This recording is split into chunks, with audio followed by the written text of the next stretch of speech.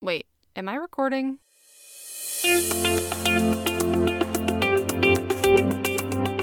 You are listening to Stuff About Things, an art history podcast.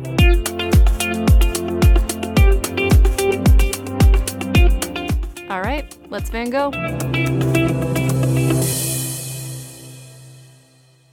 Hello and welcome to Stuff About Things, an art history podcast. The voice that you are hearing right now belongs to me, Lindsay, your friendly, self-isolating art history PhD student. I am coming to you today from a closet in Green Bay, Wisconsin. Fear not, it's a large closet. This closet is my permanent home now because the world is on fire. How are y'all doing? I'm fine. If anything, I feel like this is all my fault because last episode I made fun of the crystal skulls. Even though the bananas people who believe in them told me not to do that, I did that, and now there's a pandemic. Blame the skulls, y'all. Blame the skulls. And, as always, rate and review this podcast in iTunes or wherever you're currently listening to it. Look at that transition. Now you'd think that being stranded in Wisconsin, now that I'm stranded, I'm choosing to be here, but you'd think that being in Wisconsin with nowhere to go would make working a lot easier. But it doesn't. It just doesn't. Do you know how many napping surfaces there are within a 20-foot radius of me right now? All the napping surfaces. Do you know how much motivation I have to write a dissertation in order to get a PhD in art history at the moment? Very little. Unless you are a faculty member listening, in which case, I am hard at work. The truth, dear listeners, is somewhere in between these two things. Yes, it's hard to be disciplined when everything is on fire. All I do is read the news and obsess over how cute my dog is. He's very cute. But I'm back. I'm here. So let's do this thing. Today is a bit of a throwback episode. Like everybody at the moment, I have had a very hard time concentrating lately. And so I thought back through all of the coursework I've taken in my 10 plus years of school, and I tried to salvage some kind of content from work that I have already done.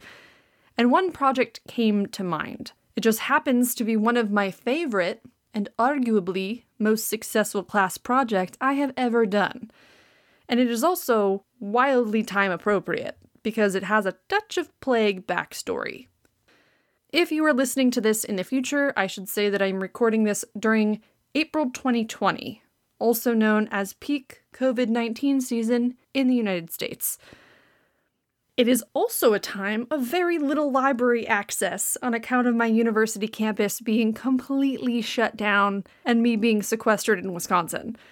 So we work with what we have.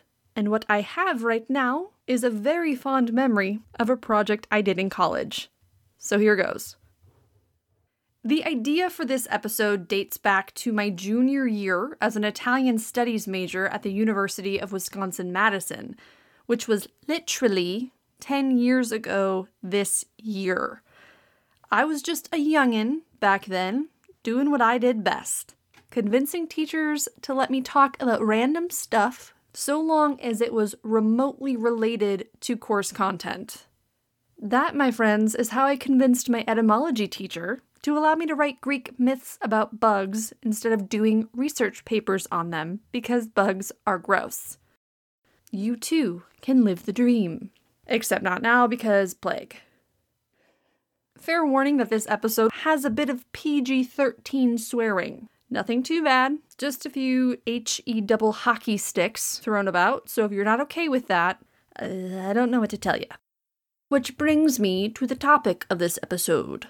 The Pre-Raphaelite Brotherhood and their mild obsession with a story by Boccaccio. A story that involved intrigue, murder, corpse dismemberment, and a big ol' thriving pot of basil, as you do. That's right. This is the part where I tell you stuff about a highly specific conflation of things within the world of art history. The Pre-Raphaelite Brotherhood, Boccaccio, and a freaking pot of basil. Though not necessarily in that order.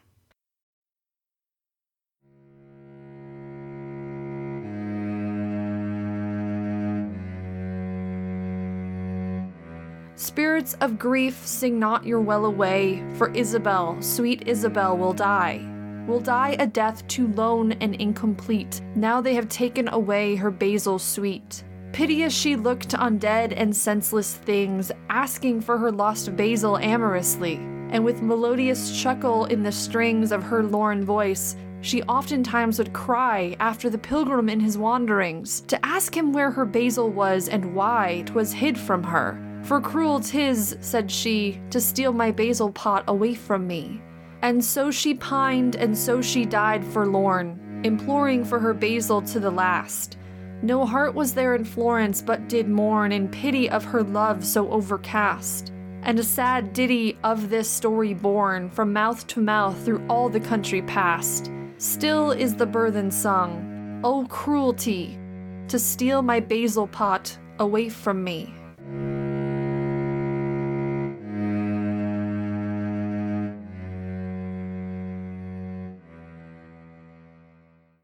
For this episode, a part of me considered doing an entire session on how artists responded to times of plague throughout history. However, that was highly depressing, but I did think that some plague talk was appropriate for the times. Cue Giovanni Boccaccio and his response to the horrifying plague that hit Italy in 1348, also known as the Black Death. The Black Death, or the Black Plague, was the worst pandemic in all known human history, killing hundreds of millions of people throughout Europe and Asia in the 14th century. All because some fleas feasted on infected rats and then transferred that grossness to humans, who then gave it to each other. And if you think the current lack of hand sanitizer at Walmart is bad, try living in the Middle Ages, when people threw excrement into the streets from windows. The Black Plague arrived and spread through Italy around 1348, killing approximately half of the population, and in some cases, more. In Florence, for example, the plague killed nearly 3/4 of the population. 3/4. That's 75%, y'all. I could be a math teacher someday. There are descriptions of it, and they are horrifying. Imagine, 3 out of every 4 people died in agony, covered in boils, attended to by some dudes wearing beak masks who put leeches on them to suck out the plague, which did absolutely nothing. Gross. It was this terrible event that inspired one of the greatest works of Italian literature of all time, Giovanni Boccaccio's Decameron, a book that virtually all students of Italian to this day are forced to read. Thank you, plague. As I hope to demonstrate here, though, just because something was written in the 1300s does not mean it has to be boring. If anything, most of the stories in the Decameron are batshit insane. The Decameron tells the story of a group of 10 young, hot, probably, rich, definitely, Florentine teenagers who flee the city during the Black Plague to go live in a villa in the Tuscan countryside, where they spend their days doing the medieval equivalent of TikTok, telling each other stories.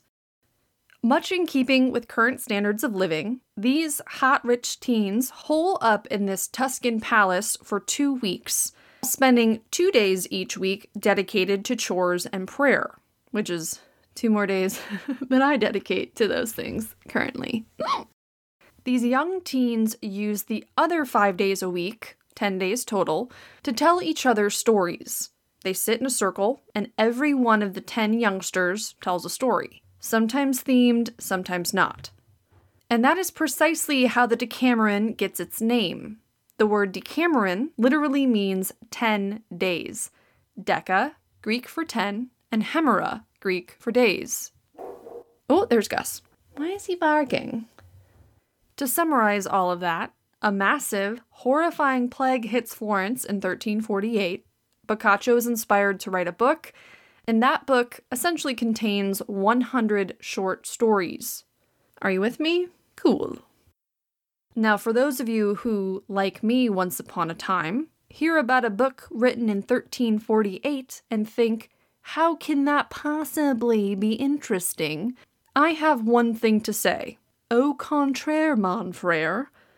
Yes, some of the stories are stupid and boring, but many of Boccaccio's stories were cuckoo for Cocoa Puffs crazy. Case in point, the story of Lisabetta and the pot of basil. In the frame story of the Decameron, this story comes on the 4th day of the rich youth's quarantine. For that day of storytelling, there was a theme: relationships that end in disaster, aka the history of my love life. And let me tell you, those crazy kids got very creative with the definition of disaster. Do you think your last relationship ended poorly? Well, just keep listening, because you might feel a little better about it. This is my shortened version, and sort of 2020ified version, of Giovanni Boccaccio's story about Lisabetta and her pot of basil. In the city of Messina, in present-day Sicily, there lives a wealthy family. That family is comprised of 3 brothers and a sister named Lisabetta, or Isabel. The brothers are merchants who not only travel a lot, but they make a lot of money. And they use that money to hire a young, strapping, hot young employee named Lorenzo. I have no idea how old these 2 cats are, but it's the 14th century. So for all we know, Lisabetta is probably like 13 and Lorenzo is probably like 65. No, he's probably like 19. I don't know. They're young, and they're both hot. Naturally, when Lisabetta sees Lorenzo, she's like, oh damn, who that guy? He's so cute. And Lorenzo sees Lisabetta looking at him, and he's like, damn, my employer's sister seems like she's into me. Gonna get it. And they fall in love. You saw that coming from a mile away, didn't ya? Also highly unsurprising is that Lisabetta and Lorenzo are young and stupid, and their hormones are out of control. Naturally, they start spending alone time together, chicka bow how, sneaking about, carrying on their love affair in the shadows. But remember, they are young and very stupid, aka bound to get caught, which they do. Lisabetta's brothers catch on real quick as to what's going on, and they're like, we must stop this immediately. Do they fire Lorenzo?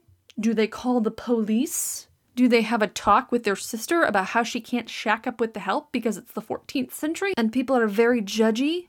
No, they don't do any of those things. Instead, they straight up murder Lorenzo, carry his body into the woods, and bury him. That's one way to solve a problem, I suppose. Though let me note that was far more socially acceptable in the 14th century than it is today. Murder should be very low on the list when it comes to problem solving. Last on the list. Or like bottom 3. So Lisabetta and Lorenzo are shacking up, the brothers find out, they murder him and bury him in the woods. But Lisabetta doesn't realize that any of this has happened. She wakes up one day and Lorenzo is just gone. Poof. Gone. And her murdery brothers are like, we don't know what happened to him. He just, left. So maybe you should, get better taste in men. And they go about their business. But Lisabetta can't just go on. She's a teen whose boyfriend just disappeared. She is distraught. The love of her life, haughty Lorenzo, has vanished. Or has he? Intrigue. One night while Lisabetta is sleeping, Ghost Lorenzo comes to her in a dream. And he's all, yo, I'm a ghost because your brothers murdered me and buried me in an unmarked grave in the woods. In his ghost form, he gives her, basically the treasure map to where she can find his body before he R.I. pieces out. So at this point, Lisabetta is not only distraught, she's not only haunted, but she is pissed as hell, and it's rattled her in the brainium. She is so desperate to see Lorenzo again that she convinces her maid to join her in the search for his body. Now, can you imagine being that maid? Being stuck with this teenage girl who wants to go dig up a body? And you can't say no because you're a maid. And the maid is like, oh shit, everyone in this house is crazy. You got the murdery brothers, you got the sister who's had a psychological break, and I have to be their maid? The poor maid accompanies Lisabetta in her search for Lorenzo's grave, which they find, because remember, Lisabetta has the treasure map from Ghost Lorenzo. Lisabetta and the maid proceed to dig up Lorenzo's body. Don't worry, it's all totally cool, because Boccaccio clarifies that Lorenzo's corpse wasn't putrid or anything, as if that somehow makes this any better. Oh, it was mostly not putrid. That means that it was partially decomposed, dude. Minor decomposition is still decomposition. And believe me, it gets so much worse. After digging up his minorly decomposed body, Lisabetta decides that she wants to take Lorenzo's corpse back to the house. And you best bet that that maid was like, what in the damn hell? But that's all subtext. Then Lisabetta is like, yo, it is too heavy to get this whole body back. Did you bring a knife? No, didn't bring a knife? Don't worry, I brought a backup knife. And she proceeds to cut the head off her dead lover's corpse. Let me repeat that. She cuts the head off of her dead lover's corpse. And I am certain that the maid is now like, what the f***? This girl is freaking crazy nuts, banana bread, Count Chocula, cuckoo for freaking Cocoa Puffs. Sidebar, the thing that I don't understand is that there were 2 women there. They could have easily brought that whole body back. Which makes it sound like I'm speaking from experience. Hello, I would never admit to murder on a public platform. I'm a lot smarter than that. But plenty of us have had to carry our drunk friends to bed, okay? I went to college at a state school, alright? These things happen. 2 women can definitely carry a larger than average dude up a few flights of dorm stairs. The weaker person takes the feet, the stronger person hooks the arms underneath the sweaty armpits, and you proceed very carefully from point A to point B until you can tuck your friend safely into bed, because that's what friends do. There is no reason that Lisabetta and the maid could not make that happen. It's just not. Was it a storage issue? I don't know. I don't understand any of it, but ultimately, Lisabetta cuts off Lorenzo's not too badly rotted head and carries it back to the house. But what in the hell is she gonna do with the decapitated head of her dead lover? She does the only sensible thing that one could possibly do with the head of one's decapitated lover. Lisabetta gets a big old gardening pot, pops the head into the bottom, and fills it up with soil.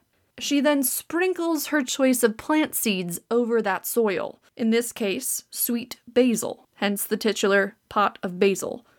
Lisabetta then proceeds to water this pot of basil, not with water from a watering can, like a normal person, which we've already established she is not, but with her tears. That is how much crying she is doing. She is watering a whole damn pot of basil with her tears. Now, I personally know very little about plant care, but call me crazy if I think that salt water produced out of your face is not the best watering option, but that's just me. It turns out, though, that I know nothing, because the decomposing head inside the pot makes for really good nutrient-rich soil, and this pot of basil freaking flourishes. Lorenzo's head, gardening pot, soil, basil seeds, face water, boom, flourishing basil. As we have already established multiple times, Lisabetta is a bit of an odd duck with not the best judgment. Again, she's a teenage girl. I've been there. Did I decapitate the body of my dead lover? No. But I did write Pirates of the Caribbean fanfiction, so we can't all be perfect. Anywho, Lisabetta is not the best thinker in the world. She's a potter, not a plotter, I suppose you could say. Before she could shrivel up into a raisin from all that crying, her brothers, the Captains Obvious, were like, this is weird. We should look into this. We should investigate this. So they sneak into her room, the one time that she's not like sobbing over this plant. They nab the pot of basil, and they break it open to reveal its contents. Boccaccio isn't too descriptive on what they find, which is almost worse than him actually describing it. There has been a rotting head in this pot of basil for weeks. you don't really need to know any more to know that it was probably super gross. I'm just imagining these brothers breaking it open, finding what's inside, and then all looking at each other like, what the hell? And even though they're the murdery ones, like I want to fully recognize that, they are the murdery ones who made her do this. You know that they never ever wanted to be in a room alone with their sister again. The brothers find out what's in this pot of basil, but they can't just give it back to her. No. They can't let her have one thing, okay? One comfort in her horrible little life. No. They take Lorenzo's head and they get rid of it for good. And by God, I hoped they washed their hands after doing it. When Lisabetta discovers what happens, she is even more distraught than she was before. After weeks more of weeping, she straight up dies of a broken heart and, probably a freaking dehydration. She's been crying for months. She probably just shriveled up and blew away like that one lady in Game of Thrones. That is the story of Lisabetta and her pot of basil, which is absolutely bonkers. Sidebar, I demand that Baz Luhrmann adapt this into a movie. That would be flamazing. When I was a junior in college, way back in, 2010, I think. I'm old. Each student in our early modern Italian literature class had to do a 15-minute presentation on one story from the Decameron, and you best bet that I raised my hand so fast to claim the story of Lisabetta. So fast. And that's because I kind of knew about the story from a different source. Paintings. In a very happy coincidence, this semester that I took that early modern Italian lit class, I also happened to be in a class on 19th century British art. Why yes, you did hear that right. An art history course on 19th century British art. And believe me, I never expected those two things to overlap. But hey, two birds meet one stone. Huge shout out here to Professor Nancy Rose Marshall, because that was one of the best art history classes I have ever taken. We talked about fairy art and primordial ooze used in photography and dollhouses in August Gustav Rhinelander and dinosaur parks. It was awesome. In what seems to be a wild leap of logic, 19th century British painters were super into Lisabetta and her pot of basil.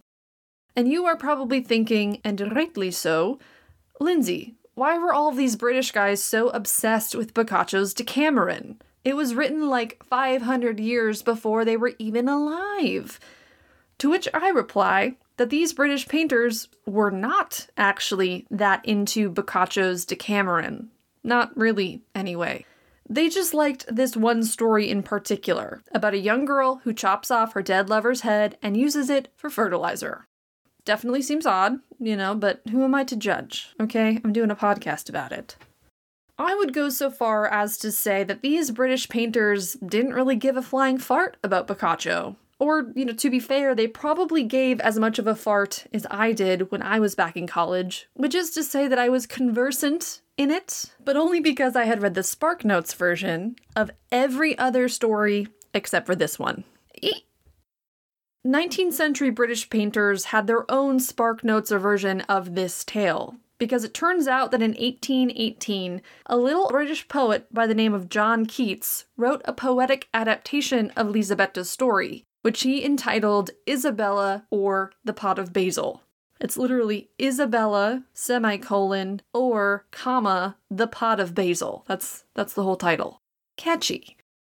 Keats's poem is basically the exact same narrative as the one shared above. You heard me reading some of it at the top of the episode. Now, I have genuinely no idea why Keats was drawn to this particular story, other than the fact that it's amazing, obviously, but he was. So in 1818, he writes this poem, and it gets published. In the late 1840s, a group of young, rabble-rousing artists came across the poem and became straight-up obsessed with it. These guys are known under the collective name of the Pre-Raphaelite Brotherhood. We started with Boccaccio, then we got to Basil, And now we are at Brotherhood. A hop, skip, and a jump across 5 centuries, several countries, and an ocean. The Pre-Raphaelite Brotherhood. What's their deal? I will tell you. Without painting with too broad a brush, and yes, that pun is very much intended, British art has something of a reputation for being boring, bland, straight-laced, and whatever other adjective you'd like to call it. I'm not saying that I agree with that, because as I learned from my course with Nancy Rose Marshall, there were lots of people doing really weird stuff in Britain during the 19th century. But the overarching taste of the early 19th century was for academic art, or art produced that upheld the traditions of the British Royal Academy of Arts, which is just as snooty as it sounds. This organization of the British Royal Academy of Arts more or less ran the art market of the time. Now, it didn't literally run the art market, or at least not totally, but the institution largely determined the tastes of the time. There was also a famous Academy of Art in France, with more or less the same deal happening. In addition to teaching the art of painting as the institution believed it was meant to be practiced, the Academy also held exhibitions throughout the year, which were intended to not only promote the work of artists who met academic standards of excellence, but also to sell said art to rich people around town. In England, the be-all, end-all of the British Academy was the painter Sir Joshua Reynolds, who is primarily known for his portraits, of which he painted many. I'm talking many. So many. All of them good, but pretty boring. He's what you call an academic artist. Think portraits, think battle scenes, think images of historical figures. It was all very prescribed and non-offensive. Thank you very much. But that's more or less what the Academy was all about. It was about maintaining a certain kind of excellence. But as we all know, the same old can quickly become boring.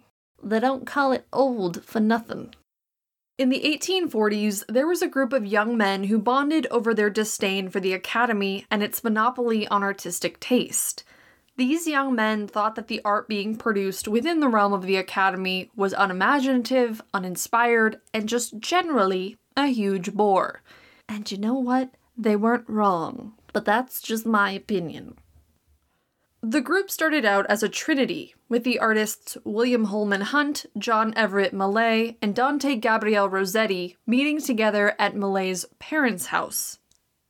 At Millet's parents' house, these 3 artists form a little anti-establishment group of rabble-rousers.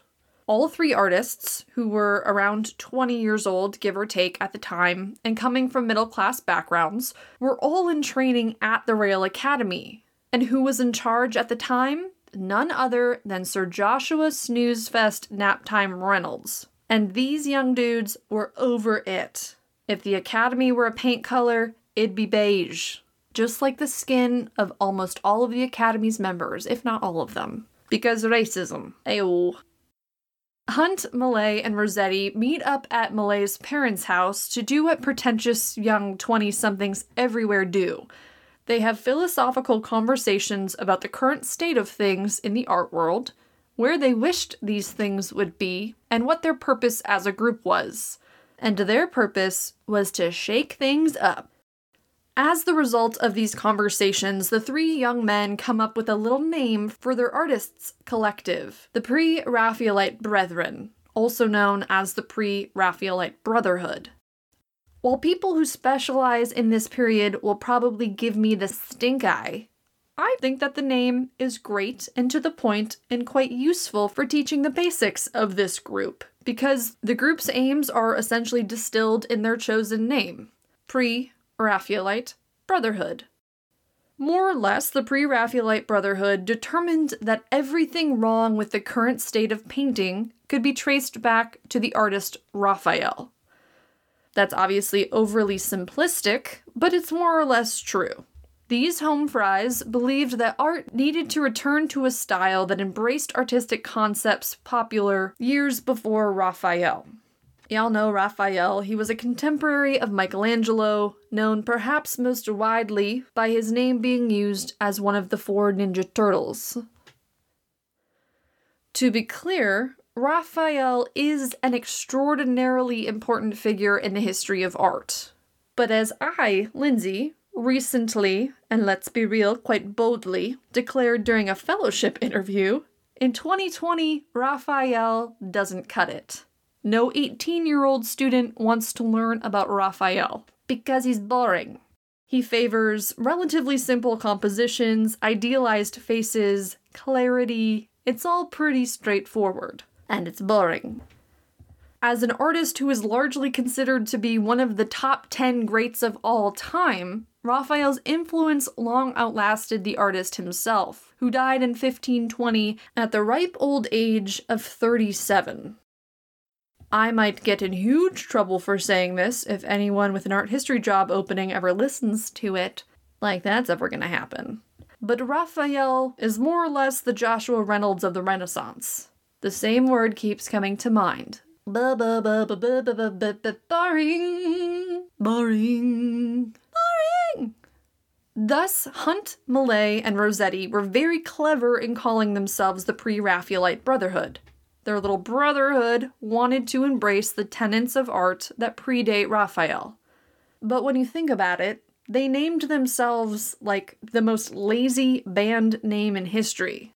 Like, what do we call ourselves, dude? Dude, how about the Pre-Raphaelites? You know, because Raphael is so boring. We get it, you guys. You're edgy. Calm down. While acknowledging that I am grossly oversimplifying things, the Pre-Raphaelite Brotherhood of Painters wanted to return to the aesthetic or the visual qualities of the medieval period. They wanted to embrace the artistic concepts that were front and center during that time. That means luminous colors, lots of detail, more complicated compositions, and subject matters that weren't just portraits or history paintings, but rather narrative and moral tales. They were, without question, the hipsters of their time, who, in embracing these new ideas, or rather old ideas of art, were actively rebelling against the lessons that they were being taught at the Royal Academy. Oh, how brave of them. Really, just taking on society. The Brotherhood, initially consisting of the trifecta of Hunt, Millais, and Rossetti, drafted a list of 4 primary aims for their art. Number 1. They were determined to express actual substantial ideas rather than pander to taste or expectation. 2. They vowed to study nature so as to accurately depict it in their artworks. 3. They wanted to tap into what they considered genuine and serious aspects of art, rather than those that were simply taught to them. This was not, in other words, art for art's sake. And 4. They wanted to make art that wasn't just good, but exceptional. This list is pretty broad, but for a good reason. This was a brotherhood, not a cult.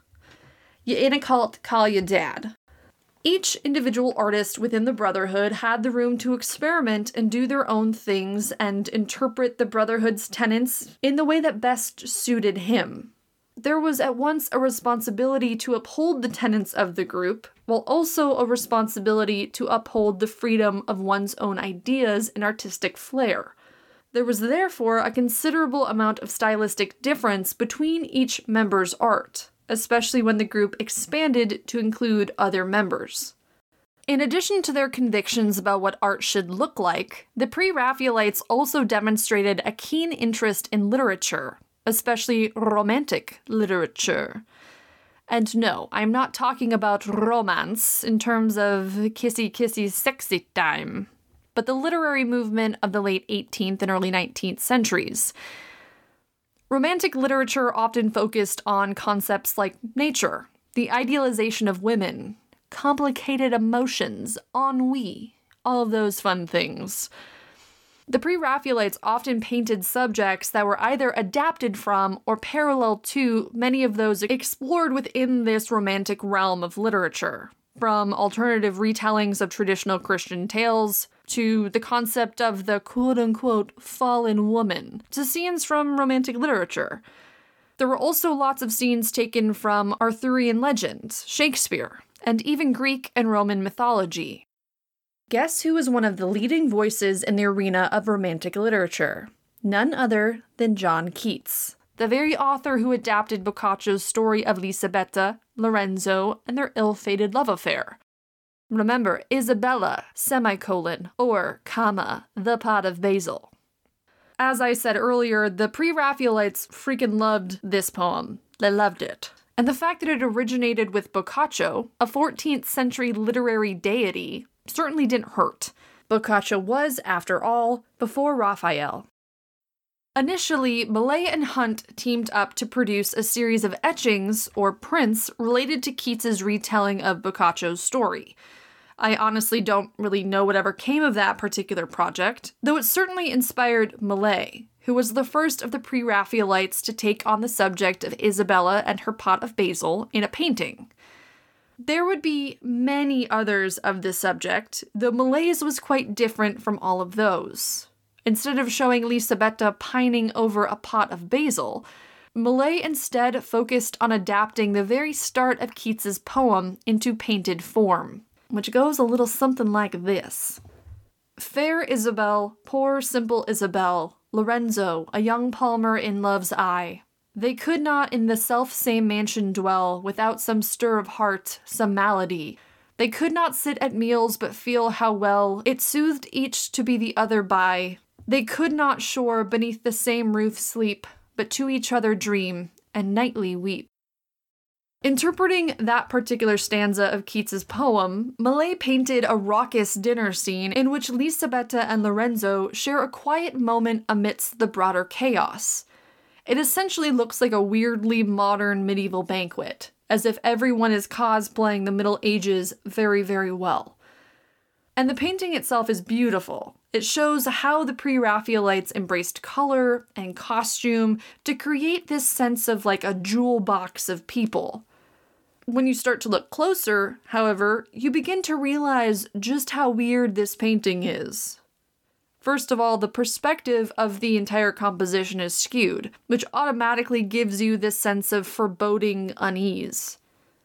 This sense of oddity is made even stronger by the very strange behavior in many of the guests around the table. You've got this one guy just eyeing his wine, this brutish dude in tight white pants who is simultaneously cracking nuts and trying to kick a derpy-looking greyhound, and then you've got Lorenzo, who has fixed Lisabetta with a truly horrifying creeper gaze as he offers her half an orange. Romance. If one were to look at this painting without knowing its title, they would probably have no idea what story it was referring to. It looks like a really bad dinner party with great outfits. It's very clear that the guy kicking a dog and crushing nuts is probably not the nicest, and that he's mad about the lady across the table accepting half an orange from the creep in red. But that's all pretty on the surface, which is, quite frankly, what this painting embraces most. The most enjoyable thing about it is its vivid colors and its details, which are really fun to pick apart. Millais paints each figure with precision, paying close attention to their dress and accessories. He also painstakingly renders the things on the table and in the margins. One of those details comes in the stool on which Lisabetta sits. And let me tell you, her outfit is amazing. It's this gorgeous pearly gray dress. It's amazing. But the stool on which she sits clearly bears the letters P.R.B. Millais didn't sign the painting with his own name. Instead, he signed it with the calling card of his artistic collective, the Brotherhood. This was one of the very first paintings that the Brotherhood exhibited in 1849, just a year after they formed and determined their mission. In that year, Hunt and Millais exhibited works at the Royal Academy, while Rossetti submitted a painting to a nearby exhibition. All three paintings were signed with P.R.B., which, no one in London knew what it was. They're like, who is this person? Who is this P.R.B. character? When the establishment found out what was happening, they didn't like it one bit. They weren't about the Brotherhood, they weren't about the style in which they painted, they weren't about the attitude. They were not happy. That was made very clear by an excerpt published in the London Times in 1851, which I am going to quote here to a fairly large extent. Quote, "We cannot censure at present, as amply or as strongly as we desire to, that strange disorder of the mind or the eyes which continues to rage with unabated absurdity among a class of juvenile artists who style themselves P.R.B., which being interpreted means Pre-Raphael Brethren. Their faith seems to consist of an absolute contempt for perspective and the known laws of light and shade, an aversion to beauty in every shape, seeking out every excess of sharpness and deformity. The Council of the Academy, acting in the spirit of toleration and indulgence to young artists, have now allowed these extravagances to disgrace their walls for the last 3 years. And though we cannot prevent men who are capable of better things from wasting their talents on ugliness and conceit, the public may fairly require that such offensive jests should not be continued to be exposed as specimens of the waywardness of those artists who have relapsed into the infancy of their profession." End quote. Oh my god. Scathing critique. The funny thing is that now, some 170 years later, the Pre-Raphaelites are a highlight of British art, which just goes to show that tastes change. Wouldn't you know it, though, that working as an artist's collective is notoriously difficult, and anytime you've got a group of young 20-somethings with big ideas, things are bound to go a bit wonky. By the early 1850s, the Pre-Raphaelite Brotherhood had gotten into a bit of trouble for Millet's painting of Christ in the house of his parents, which is a scene of young Christ in St. Joseph's carpentry shop. Now, I'm not going to talk much about that painting, other than to say, by present-day standard, it's fairly non-offensive. But by 19th century standards, people freaking hated it, and considered it blasphemy against the Christian faith. After people went nuts about this painting, the members of the Brotherhood slowly but surely disbanded and stopped signing their works as PRB. But just because the Brotherhood was over doesn't mean the artists stopped hanging out or collaborating or, being pre-Raphaelite. One of the things that sure as heck didn't die out was their fascination with Lisabetta and her freaking pot of basil. John Everett Millet was merely the first one to finish a painting based on Keats' interpretation of Boccaccio, but he sure as heck wasn't the last. Over the course of 50 years, both OG Pre-Raphaelite artists and their followers continued to paint scenes inspired by this lurid tale of love, violence, and necrotic herbs. One such individual was none other than William Holman Hunt himself, who in the 1960s began to paint an image of Lisabetta while he was in Florence, the very same plague-ridden city from which Boccaccio's Decameronic youths escaped to go tell stories in the countryside. Hunt's interpretation of Lisabetta and her pot of basil is very different from Millet's precedent in terms of what he chooses to show, but in my opinion, they're very similar in style, at least in the sense that Hunt demonstrates a keen interest in detail, costume, and decor. In Hunt's visual retelling of the story, a dark-haired Lisabetta embraces a flourishing pot of basil that is sitting on top of her prayer bench. Lisabetta's dark hair drapes over the pot in which she planted Lorenzo's head, which is hardly a mystery given that the pot is decorated in skulls. And if you follow one of those skulls down to the fancy quilt on which the pot is sitting, the word Lorenzo is stitched plain as day into the golden fabric. Unlike Millet's painting of the banquet scene, where there really isn't an obvious connection with the big narrative points of Boccaccio's story, as told through Keats, Hunt's depiction of the story is quite clear. There is a girl who has draped herself over a pot of basil covered in skulls, sitting on top of a piece of fabric embroidered with Lorenzo's name, which all leaves very little leeway for any other interpretation of the work. The painting, however, does take on additional connotations, given the circumstances under which Hunt produced it. As I had said, Hunt began painting this image of Lisabetta while he was in Florence in 1866, where he had traveled with his new wife, Fanny, who was pregnant. Late that year, Fanny died from complications during her childbirth, understandably leaving Hunt devastated. When Hunt returned to the canvas later that year, he decided to memorialize Fanny in the figure of Lisabetta, and he ended up working on the canvas consistently over the course of another year before he finished it in 1868, after which it was purchased by a very wealthy and prominent art dealer in London.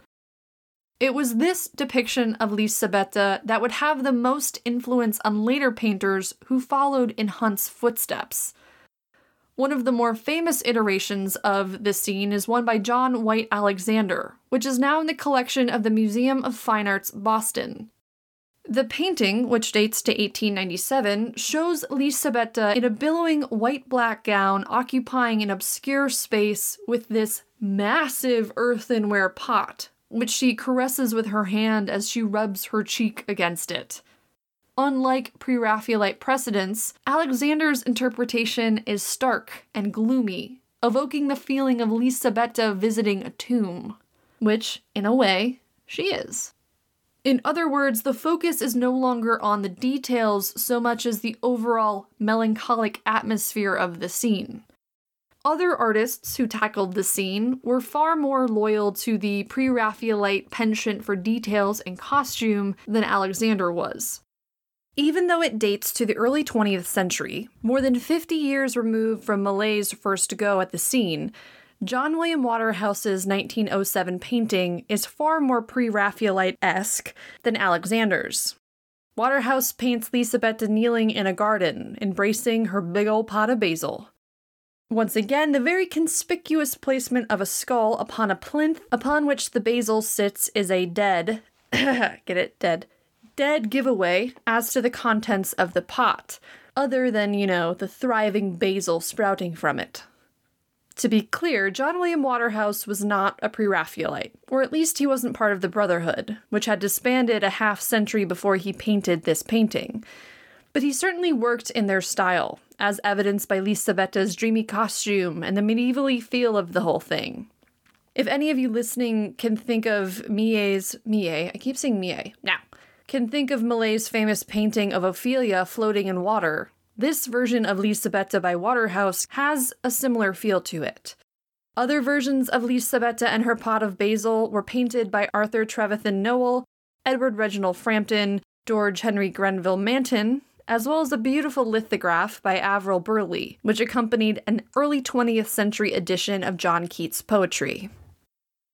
The question remains, what drew all of these artists to this oddball story about a young girl who uses the head of her murdered lover to sew some incredible basil? It's a melancholic tale set in the medieval period, rife with melancholy, titillating visuals, and lost love. For the Pre-Raphaelite Brotherhood, Boccaccio's story, as filtered down to them by Keats, was everything they wanted from a subject. It allowed them to express their new artistic ideals of jewel-toned colors and sumptuous details.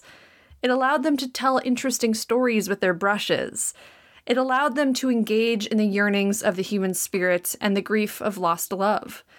After all, nothing lasts forever. The quirky story of Lisabetta and her pot of basil, however, has outlasted most. It outlasted the plague that inspired it, the literary giants who wrote about it, and even the artists who gave it new contours in paint and color. I can't help but think that maybe the youths in Boccaccio's Decameron had it right. Stories, even the weird ones, maybe especially the weird ones, are what get us through hard times. I hope that you enjoyed this one. That is all I have for you today on the Pre-Raphaelite Brotherhood, Boccaccio, and Basil. Just a little bit of everything. I will post all relevant images and links for your perusal to the podcast's website, stuffaboutthingspodcast.com. For this episode, I used a smattering of sources, whatever I could really get my hands on online. But since I already knew a lot of this material, having done a presentation on it even 10 years ago, I don't really have a book or a person in particular to shout out, but I will still post links and sources to the podcast website. If you are so inclined, you can contact me either through the website, again, stuffaboutthingspodcast.com, or at the podcast's email, which is stuffaboutthingspodcast@gmail.com. I've been hearing from quite a few of you lately, which is awesome. I really enjoy and appreciate anyone who takes the time to reach out, and I love hearing about how you have been binge listening to the podcast while cleaning or working around the house or on long car journeys. It's just super cool to hear. Several of you have even checked in to ensure that another episode was coming, which put a bit of a fire under my butt to sit down and record this thing. So thank you for that. I am just a person with a microphone who wants to share her love of arts and maybe even to make you smile and laugh a little bit, even when the jokes are bad. So when I get those emails and messages, it means a lot. Thank you, thank you, thank you. And to the person who submitted my 18th iTunes review, thank you, good sir or lady. Thank you so much. If you have yet to rate and review the podcast, I would appreciate that as well. It only takes 3 seconds to hit those stars and just a few minutes more to write a review, and it makes my whole day when I see new ones come in. As for Gus Corner this episode, you guys, Gus turned 7 this week. Yes, he turned 7 on April 22nd, and we pampered him all day long, even more than usual. He got 2 Frosty Paws, which is a type of dog-safe ice cream, and he got lots and lots and lots and lots of love and attention. He is happy and healthy, and I am cheersing to 7 more full years with the canine love of my life. As for me, my university has now gone completely online, just like almost every other aspect of life, which has been a huge adjustment. I'm also working, or at least trying to work, from my parents' house in Wisconsin, and preparing to move out of my apartment in St. Louis in the coming weeks, which is a very sad thing to consider, especially because I will no longer have access to my university's amazing library system, or at least not, the physical books. In the meantime, I will make do with remote resources and do my best to make sure that you continue to get episodes that are as thoroughly researched as time and resources permit. I think I've got an idea for the next couple, as well as some other exciting things in the pipeline, so stay tuned. The usual thanks go out to the providers of the royalty-free music that you've heard over the course of this episode, including hooksounds.com, freemusicarchive.org, and a new site that I recently used called freestockmusic.com. The first tune that you hear is a version of Bach's Brandenburg Concerto No. 4 by Kevin MacLeod. The second, jauntier tune is called Success Dreams, and the music that accompanies my reading of Keats is by Alexander Nakarada? Alexander, I'm very sorry for mispronouncing your name, but it is called Dramatic Interlude. Thank you to those sources for the free music. That is all for me today. I hope that you enjoyed this episode, and more than anything, I hope that you and your loved ones are all safe, happy, healthy, and practicing that social distancing. It's very important.